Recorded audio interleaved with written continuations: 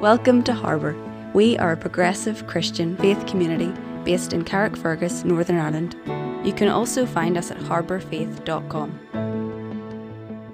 So the passage set for today is the story of Jesus having a conversation with a woman by a well. We're going to read it little by little, and I'm going to make some commentary along the way, which I hope will be helpful. So we pick up in John chapter 4, starting at verse 1. Now when Jesus learned that the Pharisees had heard Jesus is making and baptizing more disciples than John, he left Judea and started back to Galilee. But he had to go through Samaria. Dun, dun, dun. Okay? That's the actual audio that would have played in people's heads, obviously, when they read this for the first time. Because for a Jew to have to travel through Samaria, well, that was asking for trouble. So let's just back up slightly. We see that Jesus is getting his ministry off the ground. Things are taking off. He's becoming popular and also controversial.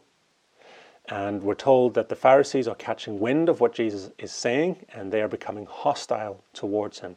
So the situation is getting a bit too hot to handle, and Jesus and his disciples are leaving Judea to go somewhere else. Back to Galilee, we're told, to continue the ministry there. But to get there, they have to go through Samaria. So the text wants us to know that Samaria isn't the destination, wasn't the plan to go there, but they have to travel through it on the way to where they want to be. Okay? The reason they wouldn't have wanted or chosen to travel through Samaria if they could avoid it was because for Jews and Samaritans, they really didn't associate with each other. For Jews in particular, even walking through their land was seen as a possible contamination source.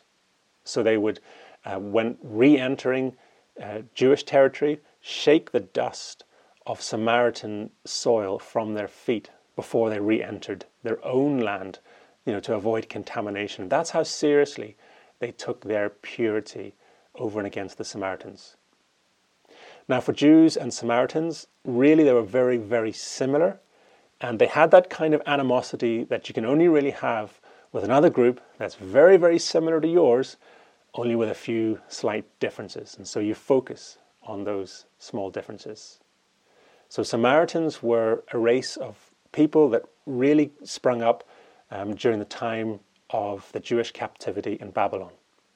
So whilst most of the population was carted away into exile, those who remained, the Jewish population that was left behind, intermarried and got on with life, but kind of intermingled culturally, and they were seen as less pure Jews then. So when the original Jews who had gone into exile returned a few generations later and re-established worship at Jerusalem, rebuilt the temple that had previously been destroyed, when that whole Second Temple Judaism started to take off, they kept themselves separate from the population that had now become, in their eyes, impure, okay? Because they'd intermarried and taken on other practices. And so they were seen as less pure than the original Jews. And so that group is who we come to know as the Samaritans, okay? So it was that sort of animosity. But other than that, they were very similar in their beliefs. They both, descended from Abraham, Isaac, and Jacob. A bit like Protestants and Catholics. Okay, you're talking about the same religion, the same heritage, but you have a few minor differences which people will focus on and they will fight over. Okay, so nothing much has changed. Anyway, ending up in Samaria wasn't the plan, and yet we're told they had to go through Samaria. So we pick up in verse 5. So he came to a Samaritan city called Sychar, near the plot of ground that Jacob had given to his son Joseph. Jacob's well was there, and Jesus, tired out by his journey, was sitting by the well. It was about noon. A Samaritan woman, dun dun dun, came to draw water, and Jesus said to her, "Give me a drink." I'm sure he said please, but we can't know for sure. In any case, he asks this Samaritan woman for a drink. So, before we look at the social situation that's developing here, just something else to note. And that is just Jesus' humanity, all right? And his vulnerability and his frailty. Often we think of Jesus as just empowered by God with like a force field around him, and he just goes everywhere, sort of floating around. But no, the text shows us here, Jesus has to deal with his frailty, his humanity, in the same way that all of us do. He finds himself tired, thirsty, hungry, and actually isolated, as we'll see in a moment. In verse 8, we're told that his disciples had gone into town to get food, and probably the reason that Jesus didn't go with them was he is trying to avoid attracting attention to himself. So he's already left one situation that's gotten a bit too hot to handle. The last thing they want when they arrive in Galilee is to have been associated with some kind of movement within the Samaritan villages. Okay, he doesn't want to gain notoriety there too, because then he may be seen as tainted. Okay, remember the animosity between the two. So Jesus, for whatever reason, avoids going into town, although he's hungry, and sends the disciples to go and get food on his behalf. So he's waiting by the well, and he's isolated. He's tired. It's hot. He's thirsty, and he's hungry. We're told it's noon, the hottest part of the day. Interesting side point here. You may note that at the moment we are well into the season of Lent, and Lent takes many of its themes from the story of Jesus in the wilderness. So you know the temptation of Jesus where he is fasting for 40 days in the desert and he's tempted by the devil, all those stories. Well, they happen in Matthew, in Mark and Luke, but not in John. Or does it?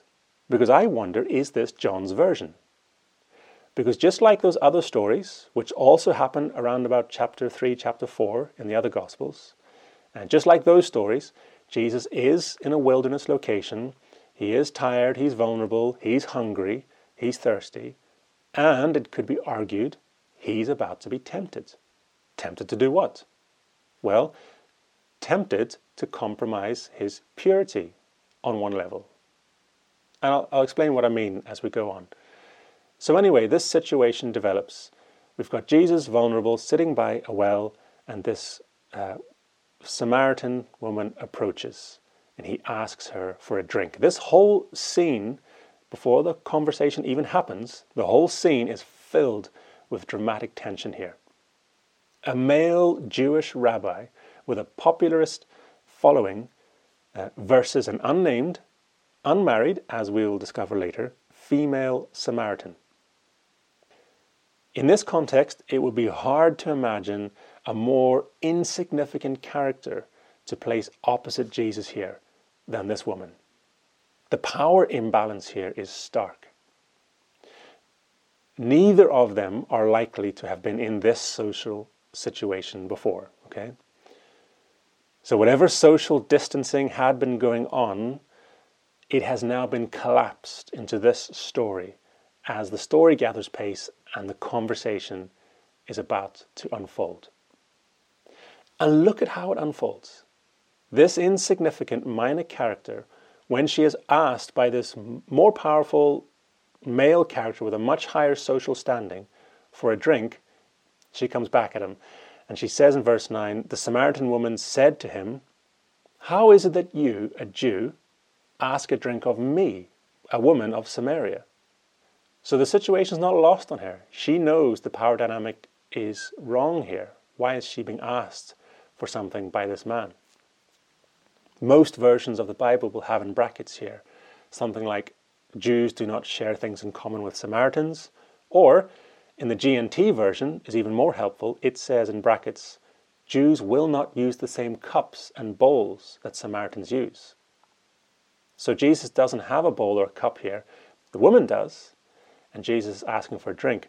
And the balance of power has shifted, and she's not about to let that go unmentioned. Oh, you were not good enough to share bowls and cups with, and you're wiping the dust off your feet when you go through our land, but now that you're thirsty, all of a sudden, now you want to share my contaminated bowl, right? So right from the beginning, we get a sense that this woman is feisty, she's confident, and she's not just going to be ordered around. So Jesus does what any of us would have done, right? And goes theological in response. Jesus answered her, "If you knew the gift of God and who it is that is saying to you, 'Give me a drink, please,' you would have asked him, and he would have given you living water." Right? So Jesus is obviously using some kind of metaphorical language here. He's trying to alert this woman to a higher reality about living water. But there's also a little hint of, you don't realize who I am, in what Jesus says. And that's the part the woman picks up on. And again, she goes after him. In verse 11, the woman said to him, "Sir, you have no bucket," right? We've established that. "And the well is deep." Okay, you've got problems. "Where do you get this living water?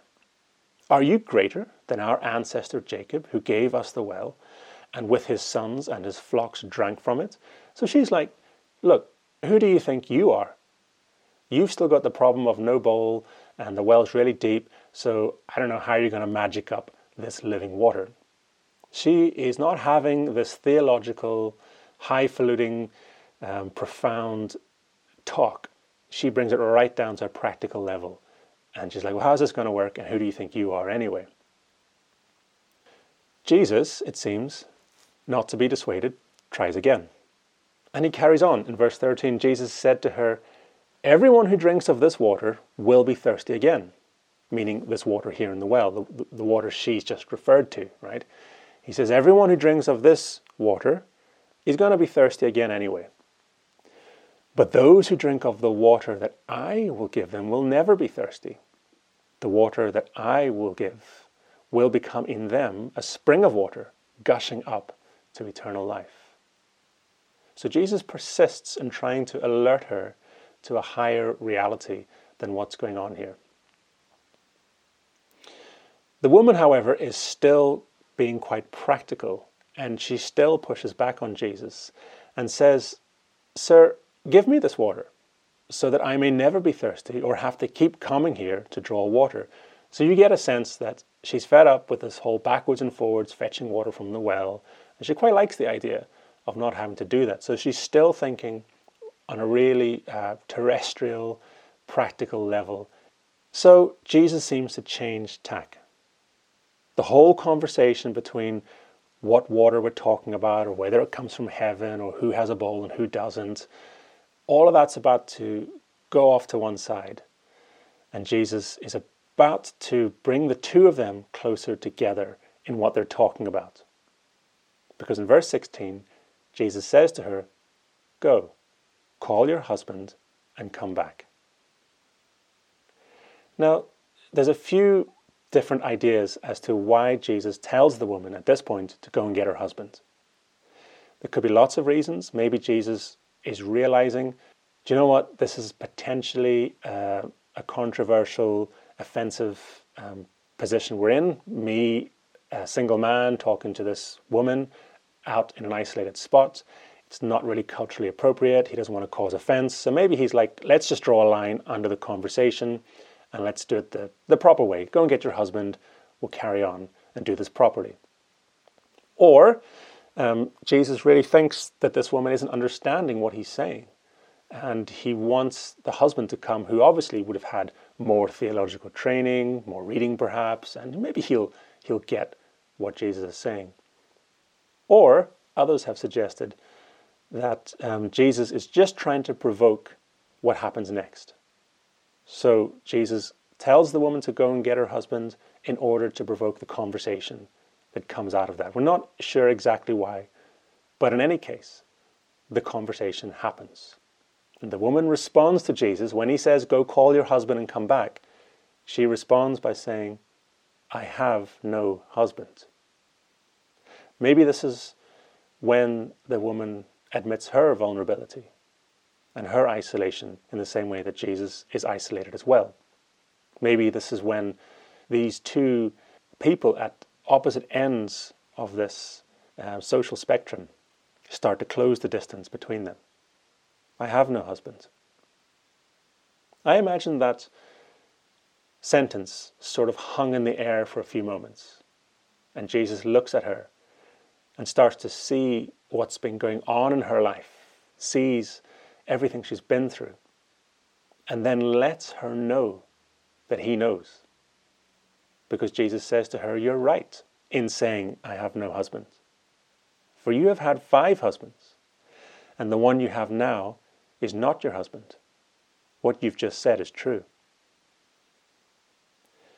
Now, sadly, and you may have heard this yourself, many commentators will suddenly try and point out that this woman was obviously some kind of sinful person.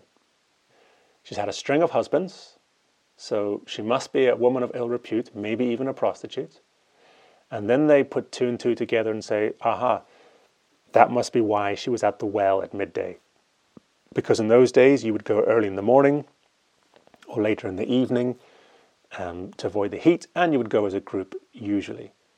So if a woman goes by herself at midday to draw water, well, obviously she must be in some sense excluded from the normal communal life. And they would then say, well, because she's had all these husbands, that's more evidence. She must be some kind of sinful person. And that's really unfortunate and really unhelpful that people go there, because that's not in the text at all. And there's absolutely no need to apply that to this woman's character. Okay? For a start, in those days, a woman couldn't just dismiss her husband and move from one to another. Okay, men could take wives, but wives could never take husbands just off their own bat. You couldn't just divorce and remarry as a woman. In fact, women would have had little or no say in the arrangement of marriages. And marriages were arranged contractually between family, involving the transferring of property and other assets between the families. And it was all done from the male side. And the woman was just taken as a wife.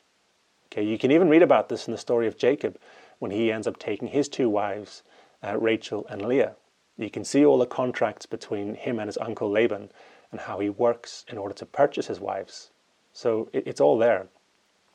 So if a woman has had 5 husbands, it means she's gone through multiple arranged marriages over which she would have had very little or no say, either because she's been passed between husbands or because her husbands have died through sickness or war. Either way, it means she's had something of a difficult and possibly traumatic life, at least until this point. And she's vulnerable. Why was she at the well at midday? Could be any number of reasons. Maybe they just ran out of water. Maybe someone broke a water jar. Maybe she just forgot to go in the morning. Who knows? Or possibly she was marginalized. Maybe she had found herself self-isolated. Maybe she just felt she couldn't fit with the other women in her village. Now, we already hear she's tired of coming to the well over and over again. And maybe she's tired of the whole thing. This whole do what you're told, do what your husband says, don't engage in theological arguments as women weren't supposed to, don't talk back to a man, don't associate with Jews. You know, she's heard this her whole life, and we get the sense here that she's quite an assertive person. So maybe her isolation is self-imposed, and she sits at the margins because no one really knows how to get the best out of her. How to let her wonder and her knowledge, her intelligence, her strength actually be part of the community. You will often find that with people at the margins, that they actually have much to offer. But for whatever reason, this woman certainly seems to be marginalized in some sense. But there's absolutely no reason to assume that she was any kind of sinful person, more or less than anyone else anyway. So, Jesus puts his finger on something that's going on in her life, and she begins to soften to him because of this, and maybe they start to see each other in a clearer light.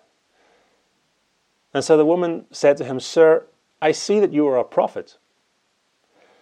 But here she goes theological again, and straight to the theological hot topic of their day. She says, "Our ancestors," meaning Samaritans, "worshipped on this mountain," meaning Mount Gerizim. "But you say the place where people must worship is in Jerusalem." So she goes straight to the theological hot topic of their time. The argument between Jews and Samaritans was mainly about where to worship, right? And so she sees Jesus as an equal with whom to have a theological debate. Jesus responds by saying this. Jesus said to her, "Woman, believe me, the hour is coming when you will worship the Father neither on this mountain nor in Jerusalem." So he sort of brushes aside that whole hot topic, that whole theological debate. He doesn't get into it. But the hour is coming and is now here when the true worshippers will worship the Father in spirit and truth. For the Father seeks such as these to worship him. For God is spirit, and those who worship him must worship in spirit and truth. So Jesus brushes this whole theological flashpoint aside. And it seems to be this that really softens the woman. She sees something in Jesus and responds by saying, "I know that Messiah is coming." So she's like, "I know my theology, right? I'm not just some housewife who doesn't know anything. I know Messiah is coming, who is called Christ. And when he comes, he will proclaim all things to us." Then Jesus leans in and says to her, "I am he, the one who is speaking to you." So suddenly, having been at opposite ends of the social spectrum, Jesus and this outsider arrive at the same place and are beginning to really see each other. And the important thing is they got there together. It's not imposed on this woman by Jesus, right? Jesus doesn't just, give her a lecture and say, "Here's the stuff you need to know."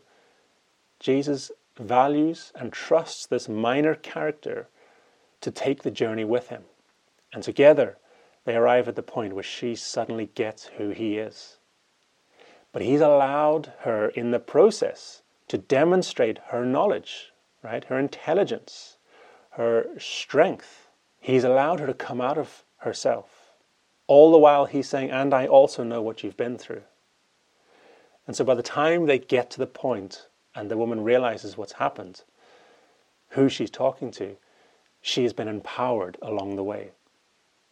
And she has been affirmed, and she's been trusted, and she's been valued, maybe for the first time in her life. And I don't know that that was always Jesus' idea from the start. I mean, maybe he engineered this whole thing, but I kind of get the impression that Jesus goes along the journey with her. He starts out just with a basic need, He's just thirsty. "Yes, I know we're not supposed to share cups or bowls, but just give me some water." But then things get interesting as the woman pushes back, and they go backwards and forwards, and with theology and all the rest. And then finally they talk about Messiah together and arrive there. A similar thing happens in another gospel where Jesus meets a Canaanite woman, we're told. And she is a Gentile. And Jesus wasn't quite ready at this point to start ministering and working with Gentiles. But this Gentile woman says, "Can you come and help my son? He's sick. Can you come and heal him?" And Jesus initially is really negative and says, "No, I've not been sent to the Gentiles. It would be wrong to give the food for the children to the dogs." So he implies that she's a dog, which was a common way for Jews to speak of Gentiles in those days. But that woman also came back at Jesus and said, "Yes, but even the dogs eat the crumbs that fall from the master's table." And Jesus responds positively to that. He says, "You've answered well. Fair enough, let's go." And so we mustn't always assume that Jesus just has this kind of power play that he rolls out, and that he's always manipulating conversations and people into situations to get them where he wants them to be. It seems to be that Jesus is also vulnerable. In fact, the text seems to want to go out of its way to point that out. It seems to be that Jesus works through a kind of a weakness and a vulnerability, and even a willingness himself to learn and to journey with those with whom he is talking, and arrive at a good place together. And what's interesting is after this, if we were to read on in the text, but we'll stop there. If we were to read on, we would see that the woman goes into the village and gets everyone who she can get her hands on and says, come and see this guy. He told me everything about my whole life. And so she does end up doing what Jesus says. Instead of just going back and getting her husband, she gets the whole town.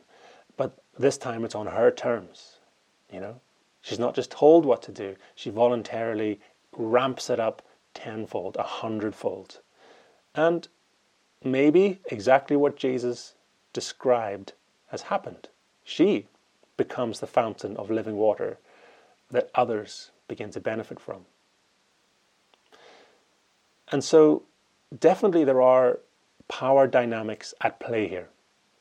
Socially, theologically, culturally, there's a lot behind the text that doesn't necessarily jump out at us as 20th century Westerners. But there's something about the power that Jesus employs, or the way Jesus uses his power, that's compelling. You may know that there are at least 6 different ways in Greek to talk about love. We just have one word, love, but there are 6 different Greek words, and the same thing applies to power. So we just have the English word power, but in Greek there are 3 separate words that talk about different kinds of power. There's kratos, which refers to like dominion or exerted power, like authoritarian. So a king who can order a load of guards or soldiers into battle has a lot of power. It's not that the king is necessarily physically strong, but they can exert their power through others. Okay, so that's kratos or kratos. Then there's dunamis. So dunamis is where we get dynamite from. This is talking about an explosive, physical, overwhelming strength. Okay, that kind of muscular, irresistible power that an individual might have. So there's that kind of power. And then there's another kind of power that we don't really have an English word for, and it's exousia. And this is a feminine noun, if you look it up in Strong's Concordance, and it's more of a compelling power through vulnerability. The only way to really understand this is to think of the power of a baby. So if you were to think of the other 2 kinds of power, if you had someone who was really physically big and strong and powerful, they would have dunamis. If you think of someone else who could, command an army to attack another army, that's kratos. But then if you had a baby, that's a whole other kind of power altogether. It's the power of vulnerability. Because a baby can get you to do all sorts of things. We defer to young children. We watch our language around them. We protect them instinctively. A baby doesn't say, I'm exerting power over you, but we're kind of compelled and softened when we're around little children, aren't we? We know the importance of babies and children. And so that's the kind of compelling power we're talking about, which is not a power that comes directly from the source and overwhelms everyone else like the other 2, but it's the kind of power that's given by us, a disruptive sort of power that instinctively interrupts us and makes us be careful, or draws us to smile or laugh or pick up the baby, And it's interesting that that's exactly what we get in Jesus. Where we might want to have a king or a powerful warrior to lead us. We get a baby. We get the nativity. And that's a whole other kind of power together. So whenever in the Gospels it says Jesus speaks with power, not like the Pharisees and the scribes, that's the word it's using. They're saying that Jesus is using a different kind of power that isn't overpowering, isn't dominating or explosive in that way, but the kind of power that's compelling. Listen to Brené Brown here talking about how we as Christians or church might have forgotten how to have this kind of non-threatening power with people. Love and shame are mutually exclusive. Love and threatening are mutually exclusive. You don't have to threaten someone or shame someone or intimidate or harass someone. You don't have to exercise power over people to love them. In fact, I don't think you can exercise power. You can exercise power with people, which was Jesus, power with people, but not power over. I think we don't like the word power because we automatically conflate it with power over. But there's also power with and power among people. And so I think church has become power over when Jesus was power with. And not all church, and some churches are trying really hard.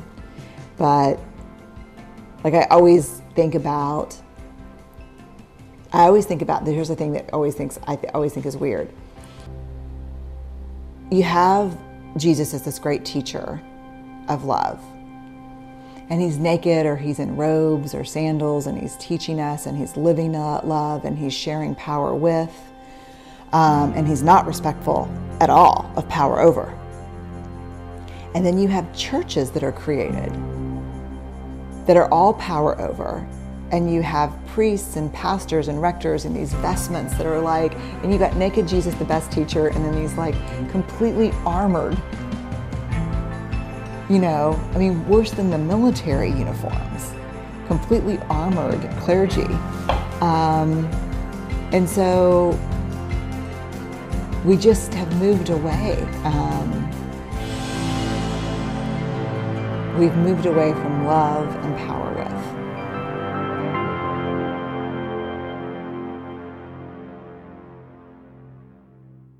So it seems from this that God is not interested in dominating or overpowering us through sheer force, but instead is compelling us, loving us into better versions of ourselves, and taking the gamble that we'll follow the example of Jesus and do likewise with each other. That we won't try and overpower, coerce, or force each other to conform with whatever we want them to conform with, but that we are willing to listen, to look and see people as they are, to love along the way, to change ourselves, and to be people who use a power with the world as opposed to a power over. We are, all of us, Jesus sitting at the well, isolated, tired, thirsty, anxious maybe, and we need a drink. We are reminded of our frailty, we're reminded of our vulnerability, and we just need some reassurance, maybe. We need that well of living water as much as anyone else.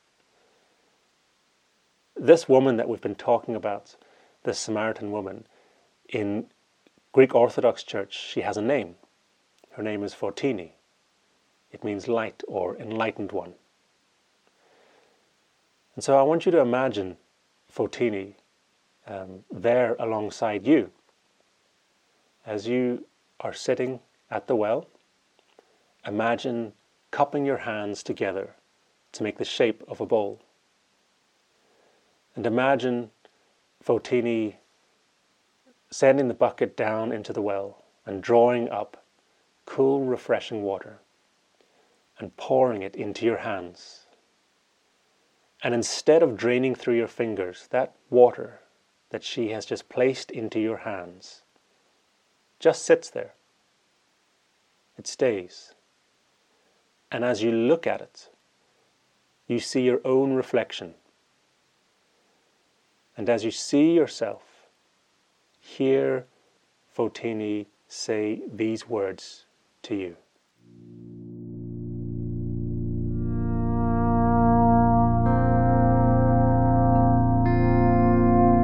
Behold, I make all things new.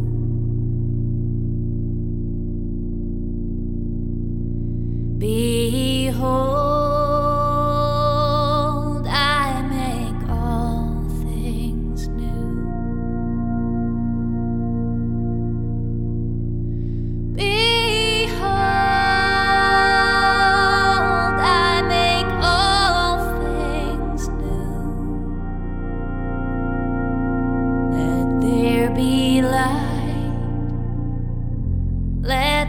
there be light.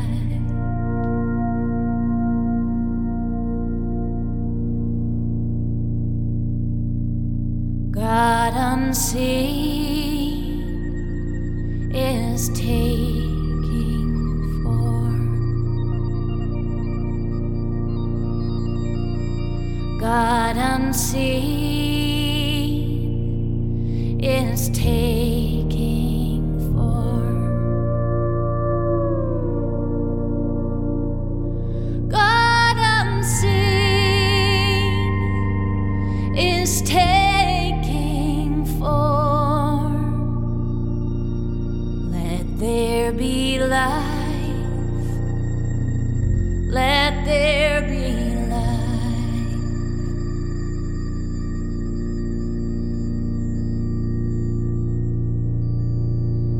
first and last is searching for.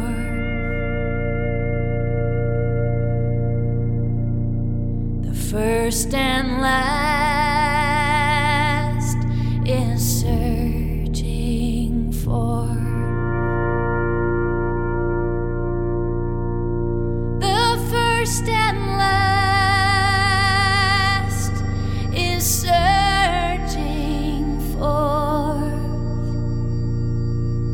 becoming life, becoming life.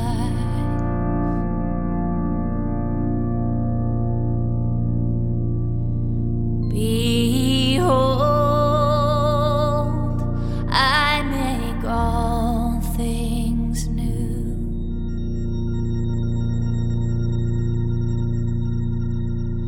Behold,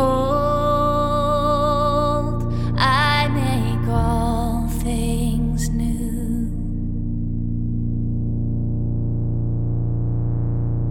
Behold,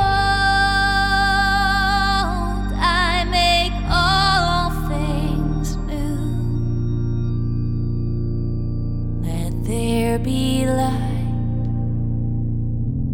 Let there be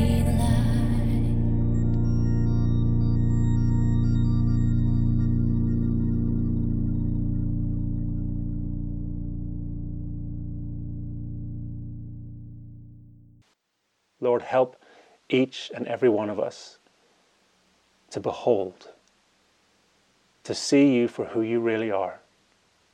Show us the God all around us, inside us, through us. Waken each of us and alert all of us to your true presence.